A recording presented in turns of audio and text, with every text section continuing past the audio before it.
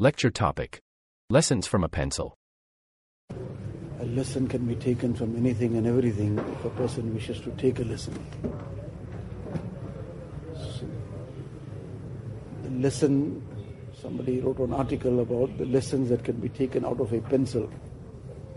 Some of the lessons that a person can even take from a pencil. So one is that a pencil, it does a very good job of writing, but it only writes when it is guided by some hand. Now sometimes the person has taken it and has written something in a very calligraphic manner, but that calligraphy that it produced was only produced when it allowed itself to be guided by somebody's hand. So likewise, the lesson that a person can become very, very productive, he can do a lot, he'll be able to achieve a lot, but he'll have to give himself in somebody's hand to be guided. And if he decides that, no, I will do my own thing as I wish, then that pencil will produce nothing, because it has to be guided by somebody. Then the person who's using that pencil from time to time, he stops to sharpen it. Now in that sharpening process, it's a little bit of suffering, so to say, but that suffering, that qurbani, that sacrifice that it makes, it allows itself to undergo that, but then it writes better. It had become blunt, and now that it allowed itself to get sharpened, so the sharpening results in it being able to now produce a better production. It gives a better outcome.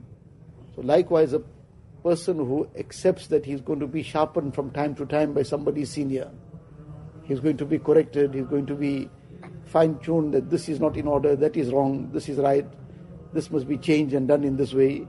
He doesn't take offense to that. He doesn't resist that why must I be subjected to this? Then he'll turn out to be a sharper person, he'll turn out to be a far better person. The other aspect of that pencil is that the pencil, all this production that it makes, the real thing is what's inside the pencil, that lead or that graphite that's inside the pencil.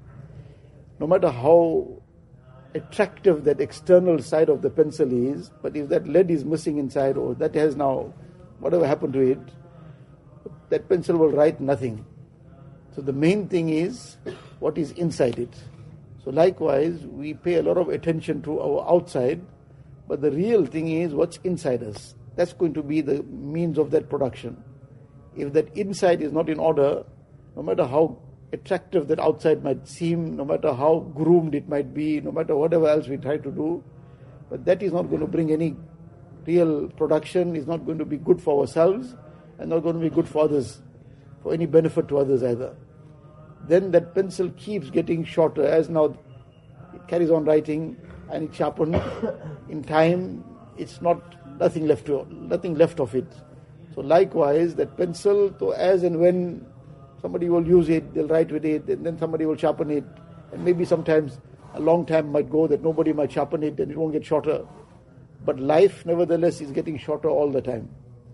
There is no moment that life stops for anybody, and like that pencil has just a very limited amount of time, so to say, likewise our life is also very limited. And this is continuously getting sharpened and shortened, continuously getting shortened. Sooner or later there won't be anything left. But before that time, we need to make that use of that time that's available. But then the thing about the pencil is that it writes to its last bit. So likewise, a person must make his life productive till the last breath. There isn't any moment that should be just wasted, just left idle and wasted completely. Till the last breath, we should be doing something productive, something constructive. So even out of that pencil, we take so many lessons. These are things, nevertheless, to reflect upon. That now, what is my life all about? Have I decided to give myself in the hand of somebody to be guided?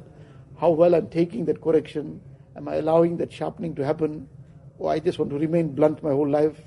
When we reflect upon it, inshallah, we'll be able to understand what we should be doing, what kind of effort we are required to do. These are all simple examples, but these simple examples also can give us a lot of direction and guidance If we wish to take it, Allah Ta'ala give us tawfiq.